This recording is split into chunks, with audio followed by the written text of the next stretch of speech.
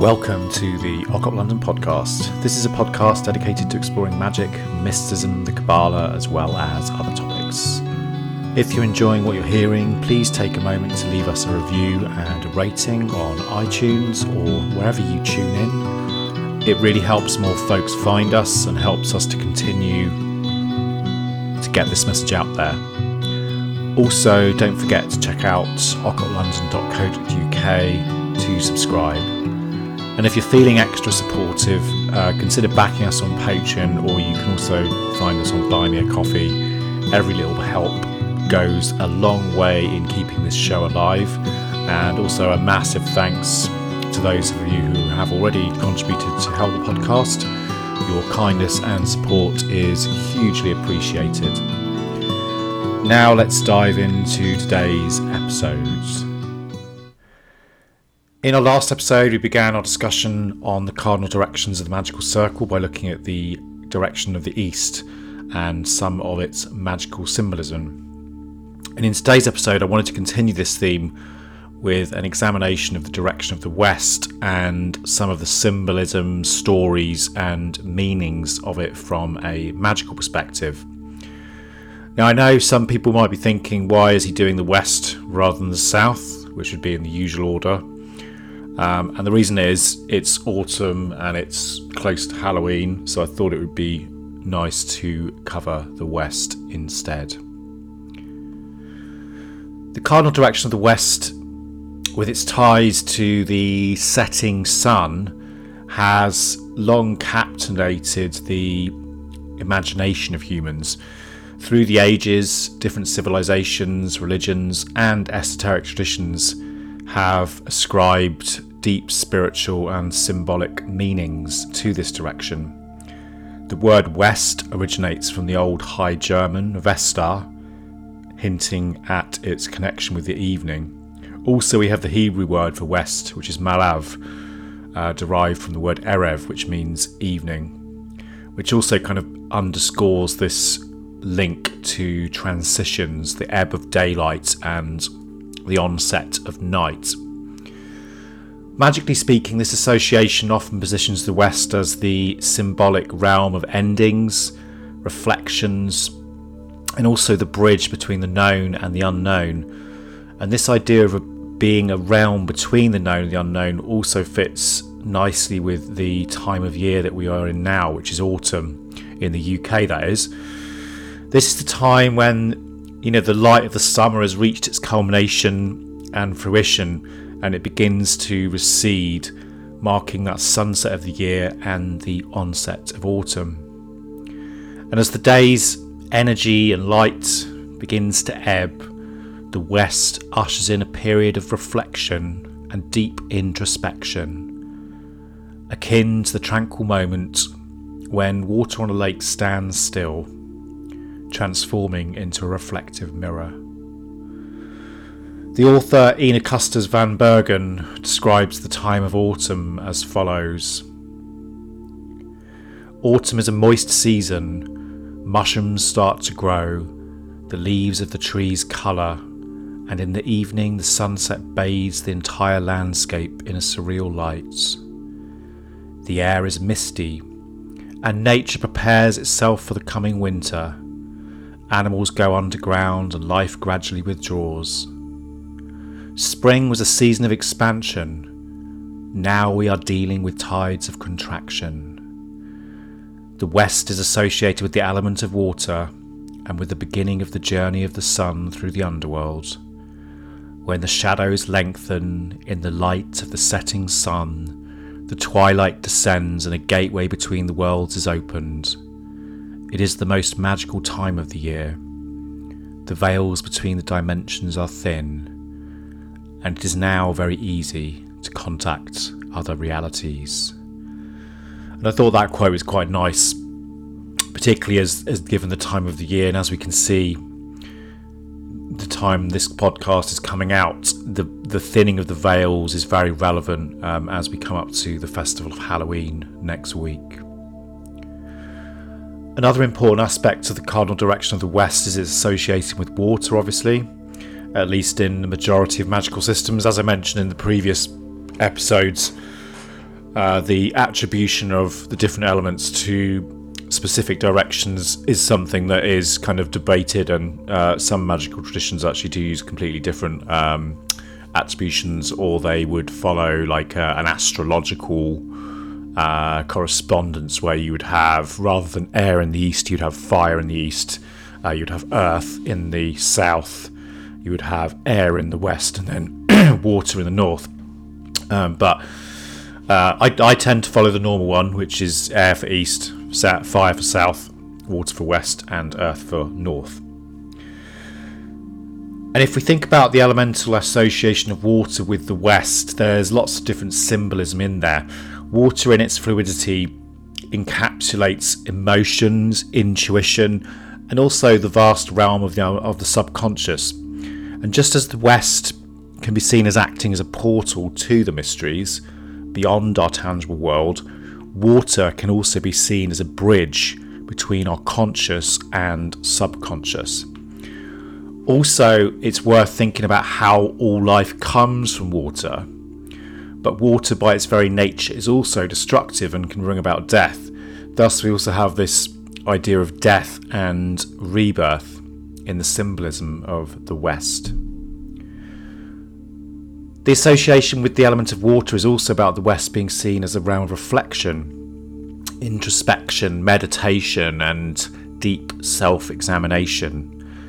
The art of meditation, which is a key aspect of magical or even spiritual training, prompts us to look inward, allowing our minds to find a silence, a stillness, to conjure images from the deepest recesses of the self.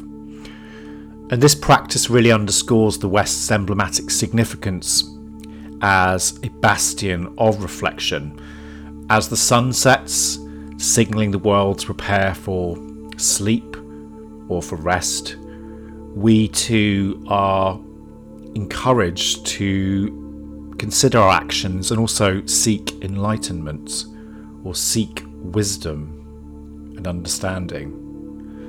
And it's also within this introspection, this mirrored self-reflection, that we begin to find pathways to spiritual growth, personal knowledge, and evolution. And the association with water is also why many traditions bestow upon the West a feminine essence, which may perhaps be connected to the nurturing qualities of water and intuition, and the connection to the inner planes, often linked with the feminine aspect and the moon as well. In different cultures, the West had quite similar connotations as well. So, for example, in ancient Egypt, the Egyptian duat, or the underworld, is intimately linked with the West. It was believed that Ra, the sun god, journeyed through the duat each night, facing numerous challenges, only to emerge reborn in the East. The West was also a territory of duality. It represented both the dangers of the afterlife and the promise of rebirth, and we can see the importance of the West in numerous examples in the Egyptian texts. For example, the Egyptian Book of the Dead, Spell 17, speaks about the descent of Ra into the underworld, which is really a metaphor for the journey of the deceased. We also see this in the idea of in the pyramid texts, which were parchments found in the pyramids of the Old Kingdom, and they are among some of the oldest religious texts in ancient Egypt. And in these texts, the West is often symbolised as the realm of the dead. So, for example, utterance 366 from the pyramid texts invokes the king's journey to the West after death, and goes as follows: O king, you are this great star, the companion of Orion, who traverses the sky with Orion, who navigates the netherworld with Osiris. You ascend from the east of the sky, being renewed at your due season and rejuvenated at your time. The sky has been born with you, Orion. The ancient Egyptians were not the only ones who believed that the West was important from a symbolic perspective. In ancient Greece, the West was also the home of the Hesperides, who were the nymphs of the evening and the golden light of sunset, and were known as the daughters of the evening or the nymphs of the west. And they lived in a paradisical garden where the golden apples of immortality were kept.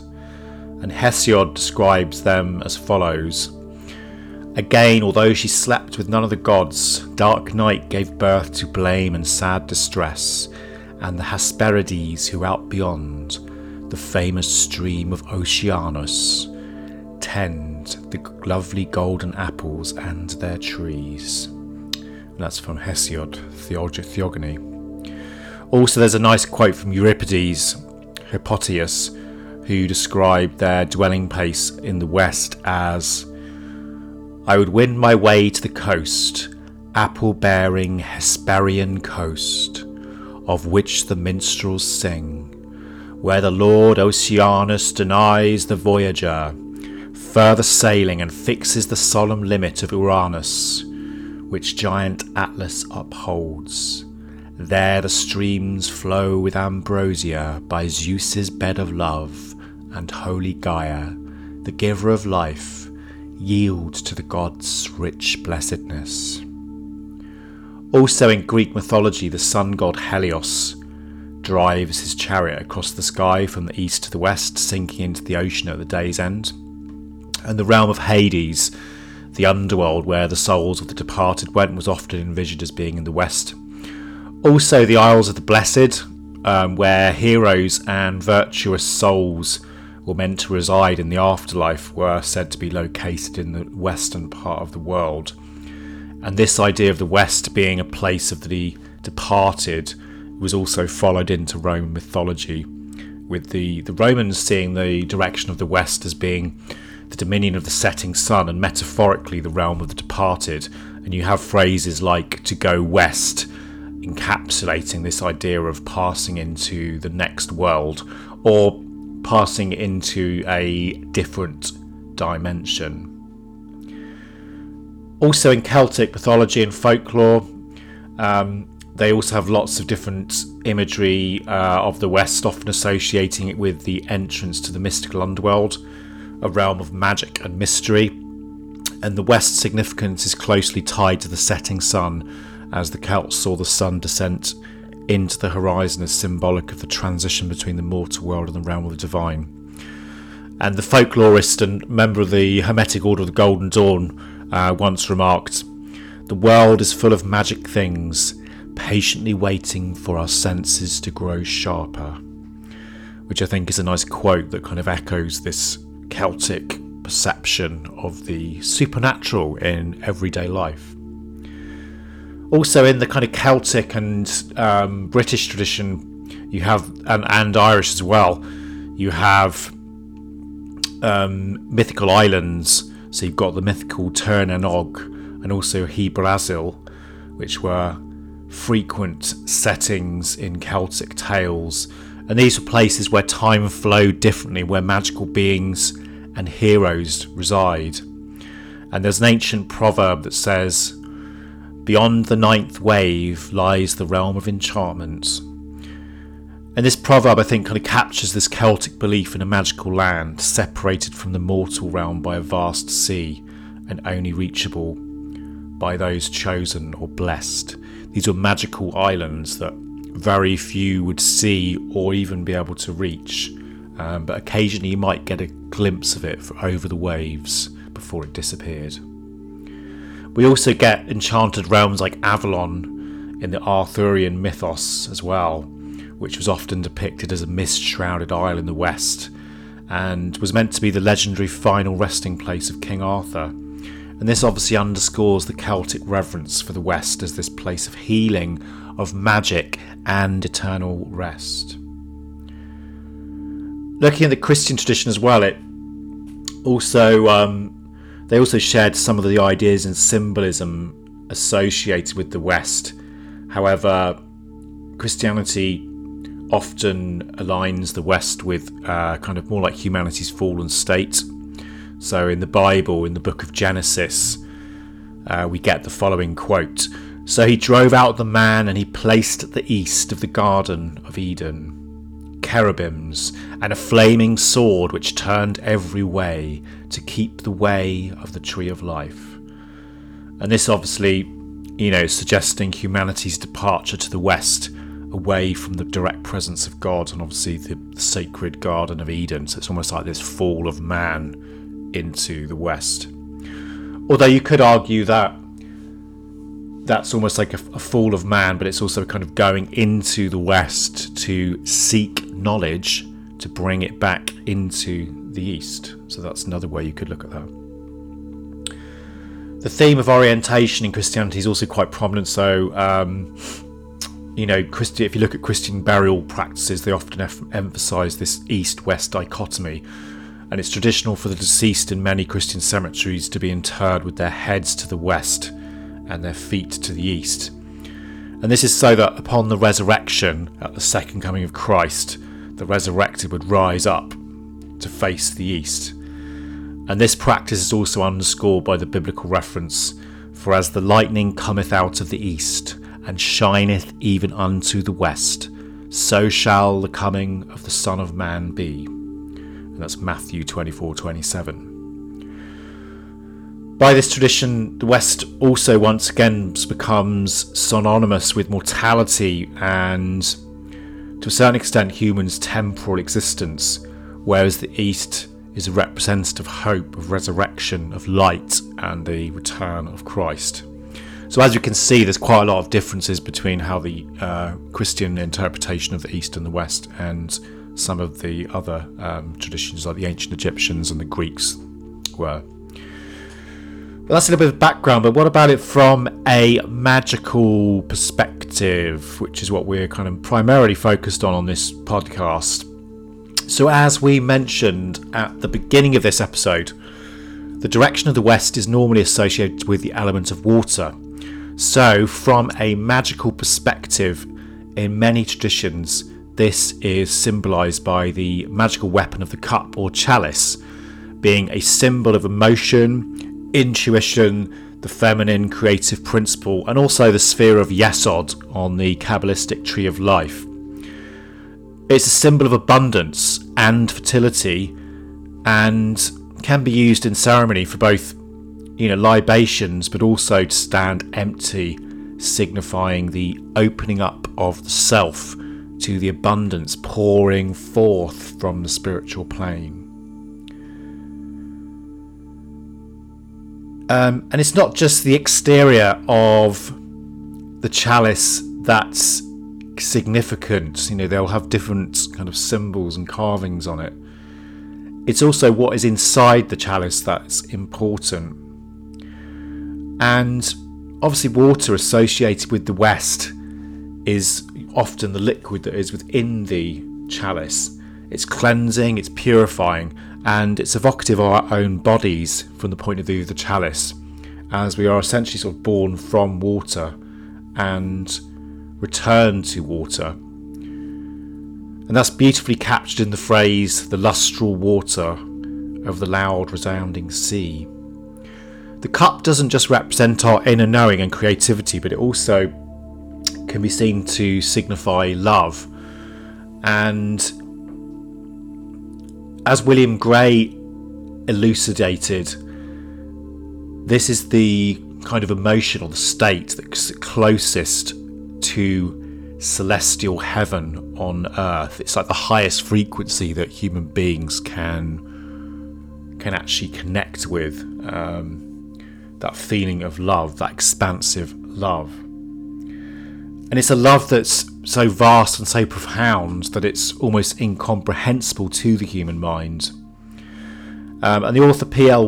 Wilson described in his book Angels the following: "Above all, the Grail is a symbol of symbolism itself. It represents the very potency by which a symbol symbolises."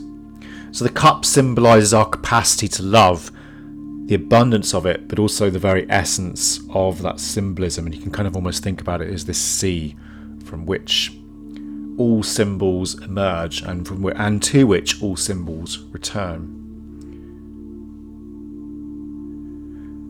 And the great magician William Gray also writes a really good perspective on the symbol of the chalice in his excellent book Temple Magic, which I recommend to anyone who hasn't read it, where he emphasises that while our existence is both sorrow and joy, both emotions are derived from the same cup of experience.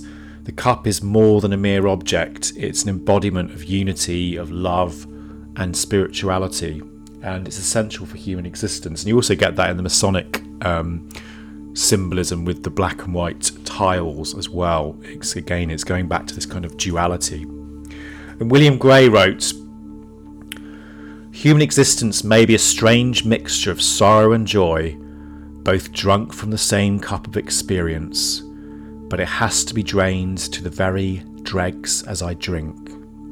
In common with everyone I share it with. At least I am not alone, and this is the cup of companionship. With those others I would most willingly share it with. I need love more than anything life has to offer, and without it I would be empty, desolate, and altogether abandoned. This is the cup that brings the blessing of blood brotherhood, which saves me from a solitary, sad and miserable state of isolation in my own identity alone. While I can keep contact with the concept, I shall never feel neglected or forsaken by the power of providence. It is true that the cup can be a bitter one upon occasion, but it always brings experience that will enlighten me and bring me good in some eventual way. I may not like this, but I have to learn whatever lessons it is sent to teach me, in a spiritual shape, for the improvement of my soul and the enlargement of my spirit. Most of all, I value the inestimable blessing of the blood relationship this symbol shows that I should have with God and mortals, sharing the communion of a common spiritual consciousness amongst us all. This is the most precious thing that I possess in my whole life upon this planet. It is all that makes life bearable as an embodied being. Apart from this, what hope is there for our humanity?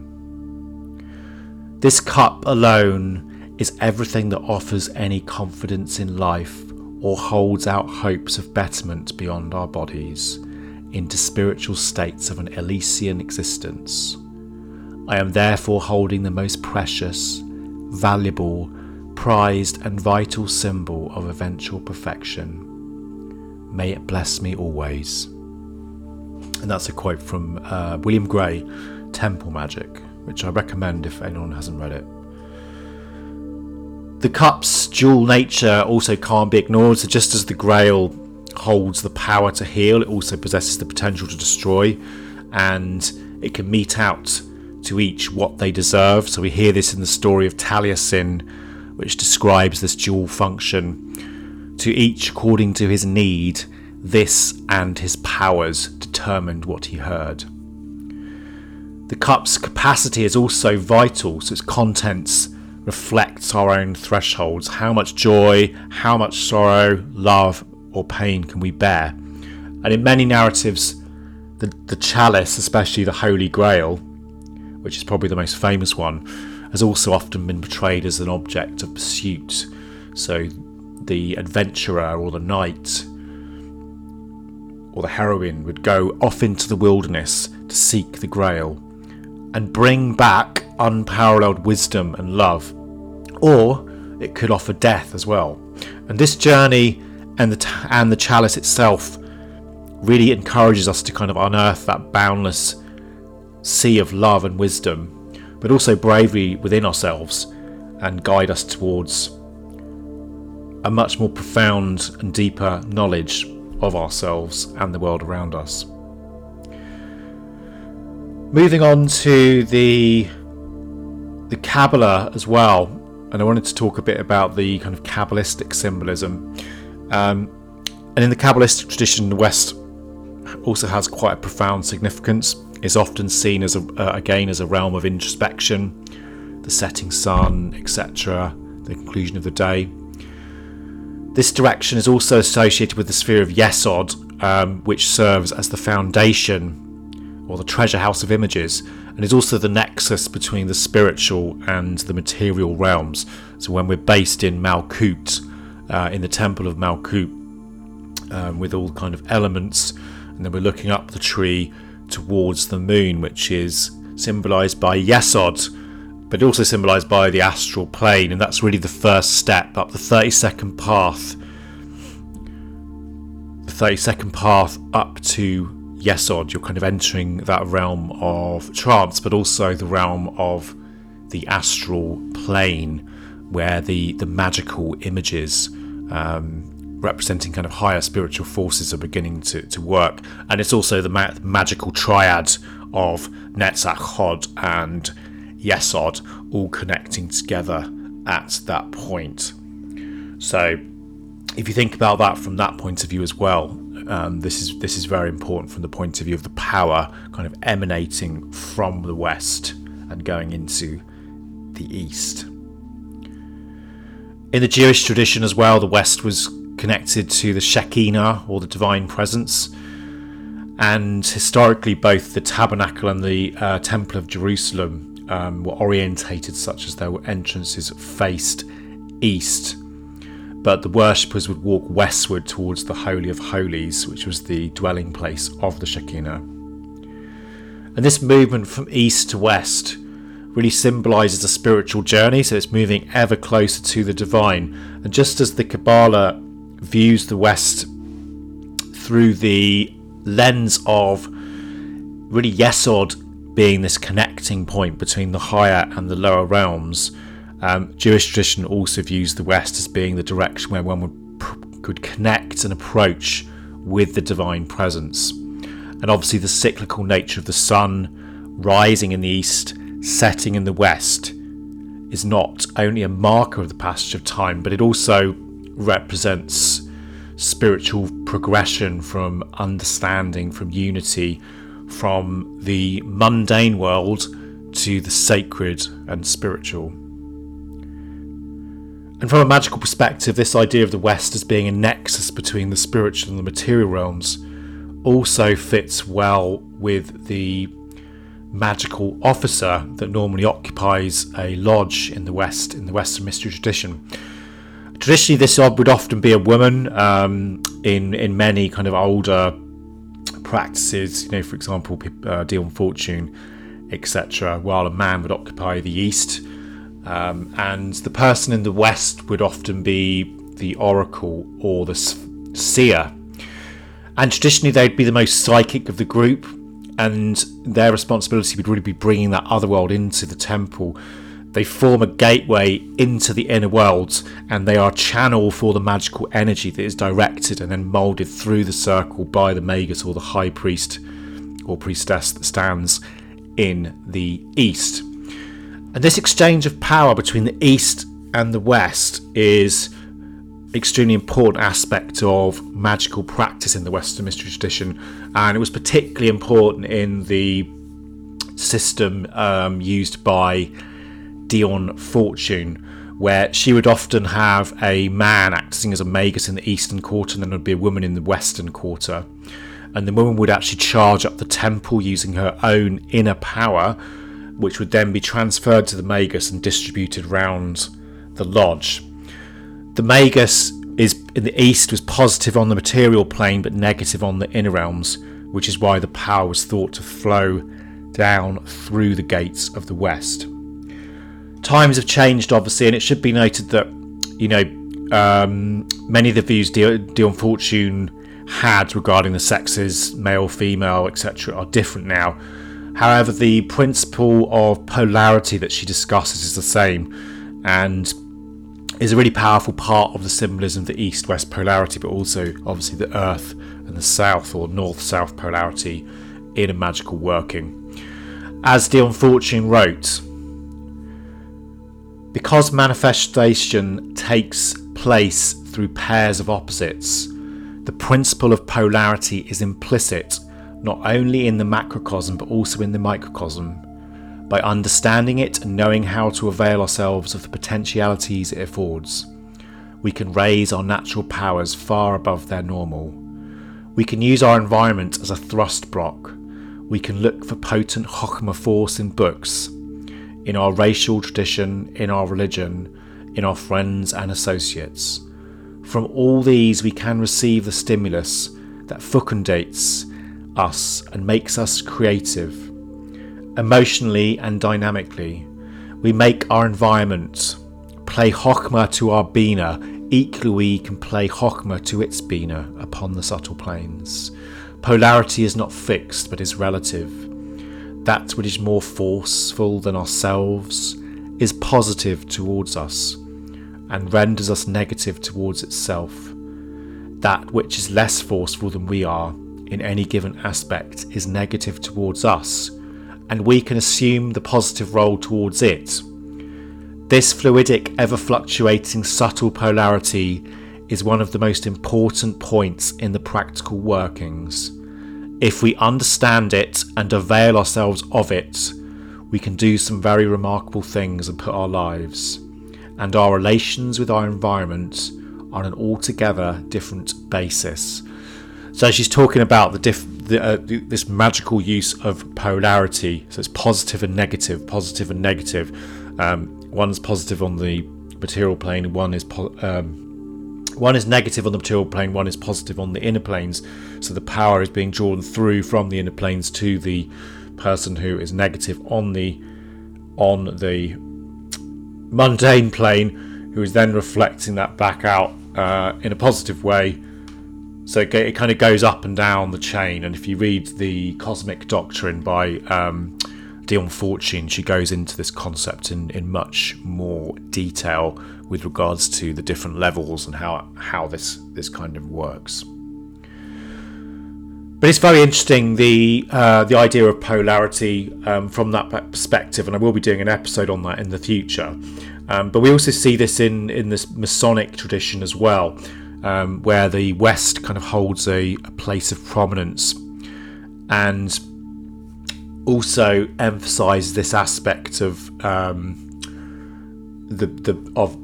office of the West, but to it being a kind of walker between the worlds.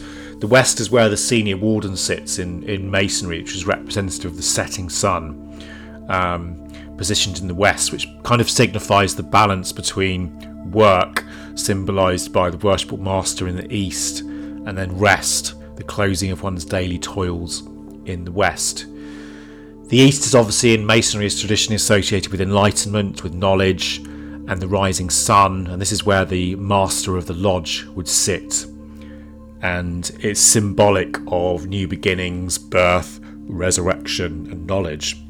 The West, which sits exactly opposite, is symbolic of the setting sun. That's where the senior warden sits.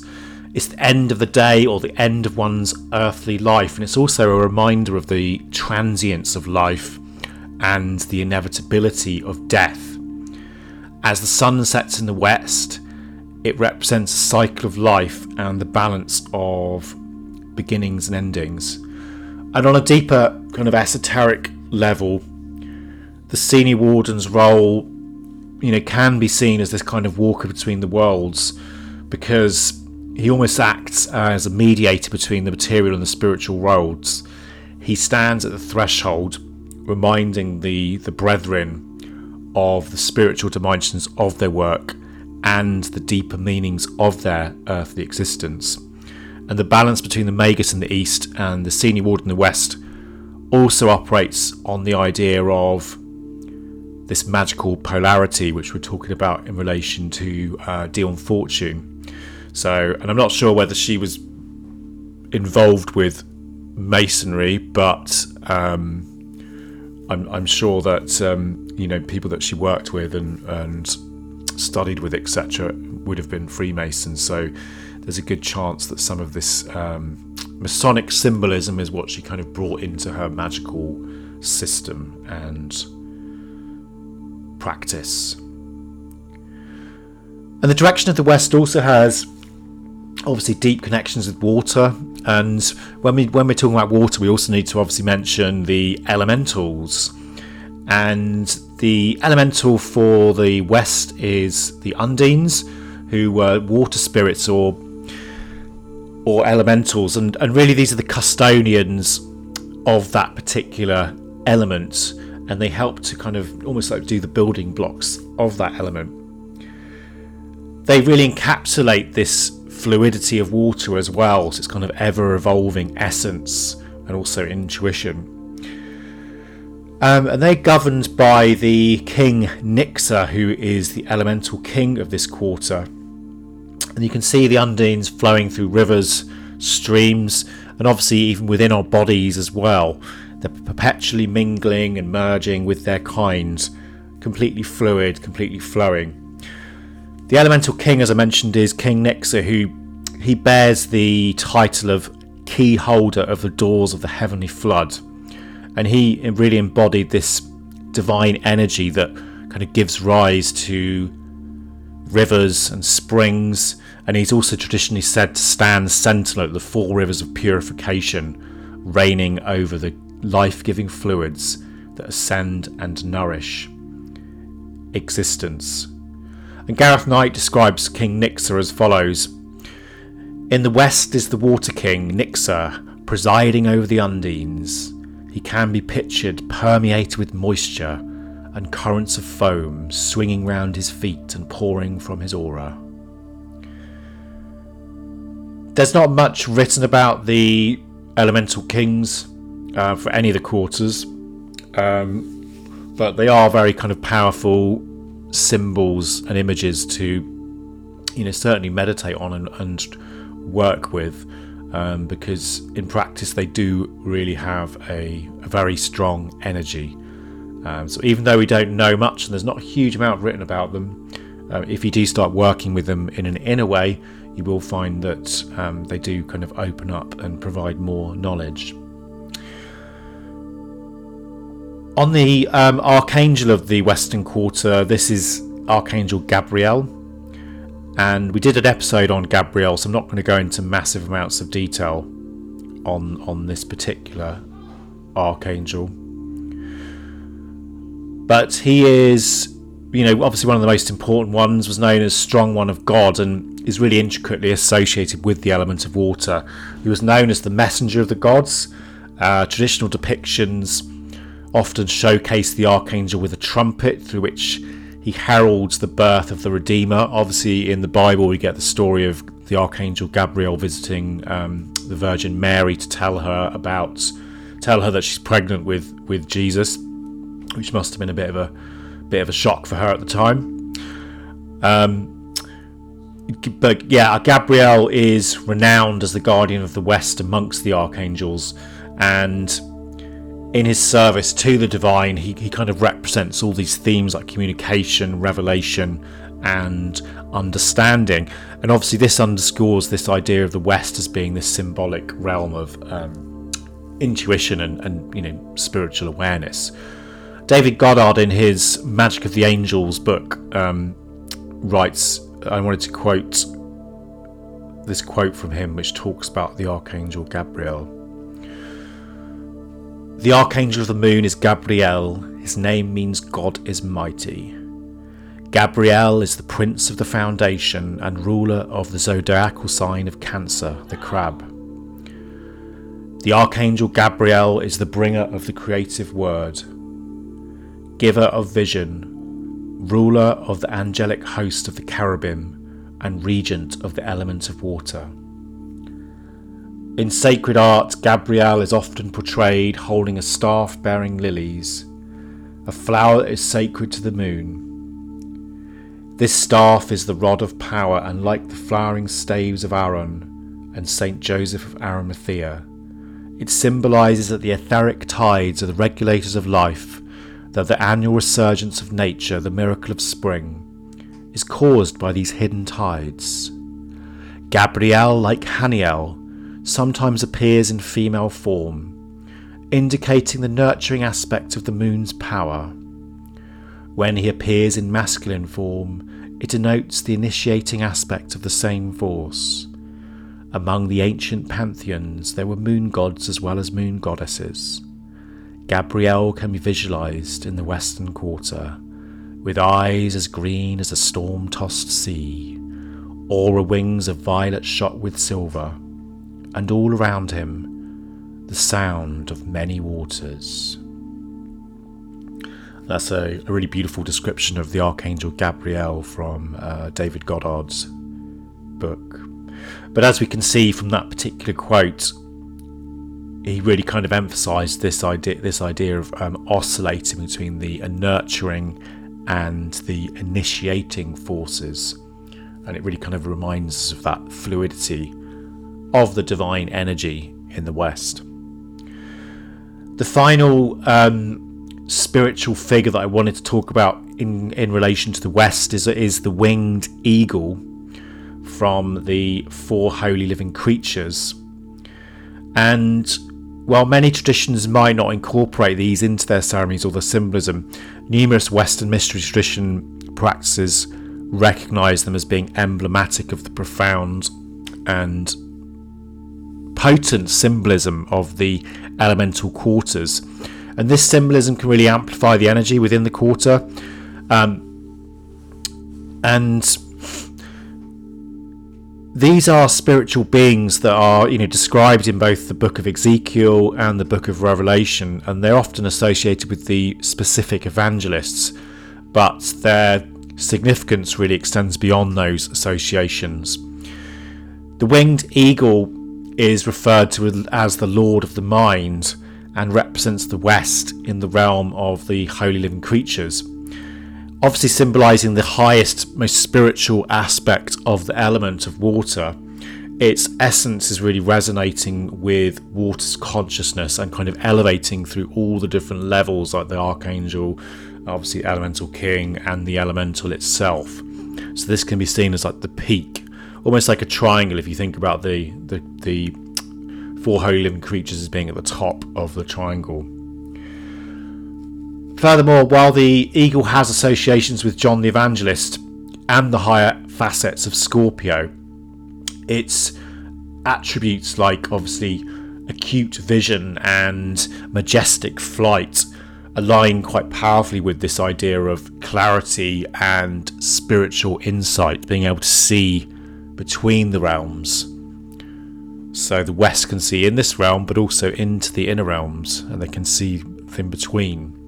So you can see that quite closely related with regards to the eagle. And Ina Custis van Bergen also provides a detailed description of the eagle in her book, which goes as follows.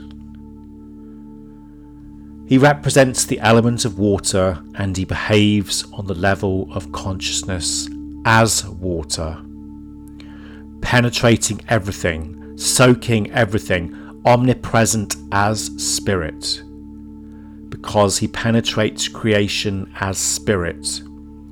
After diversification of unity, this penetrating consciousness is an individualizing force. The eagle is the source of individual consciousness and of personality.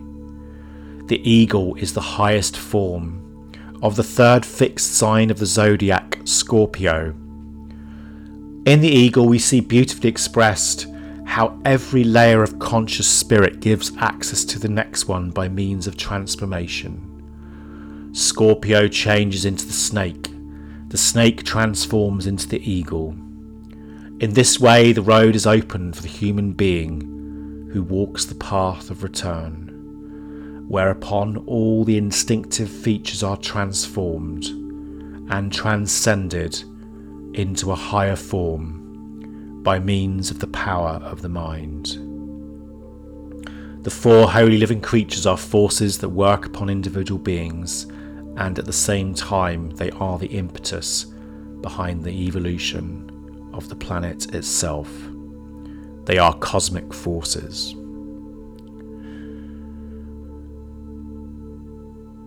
That's all we've got time for today, but in the next episode we will be talking a bit about the esoteric symbolism of the other quarters. So next week will be the south, and then we'll do the north.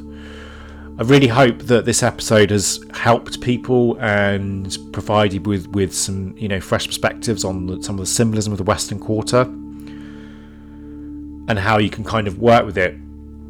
As mentioned, the energies that emanate from water and the West, really beckon us into a dimension of contemplation, meditation and rebirth, arising from those profound waters of the West. And it's also a poignant reminder of the cyclical nature of life and the vast mysteries that lie just beyond our comprehension. And I wanted to finish today's episode with a poem by Tolkien called Journey's End.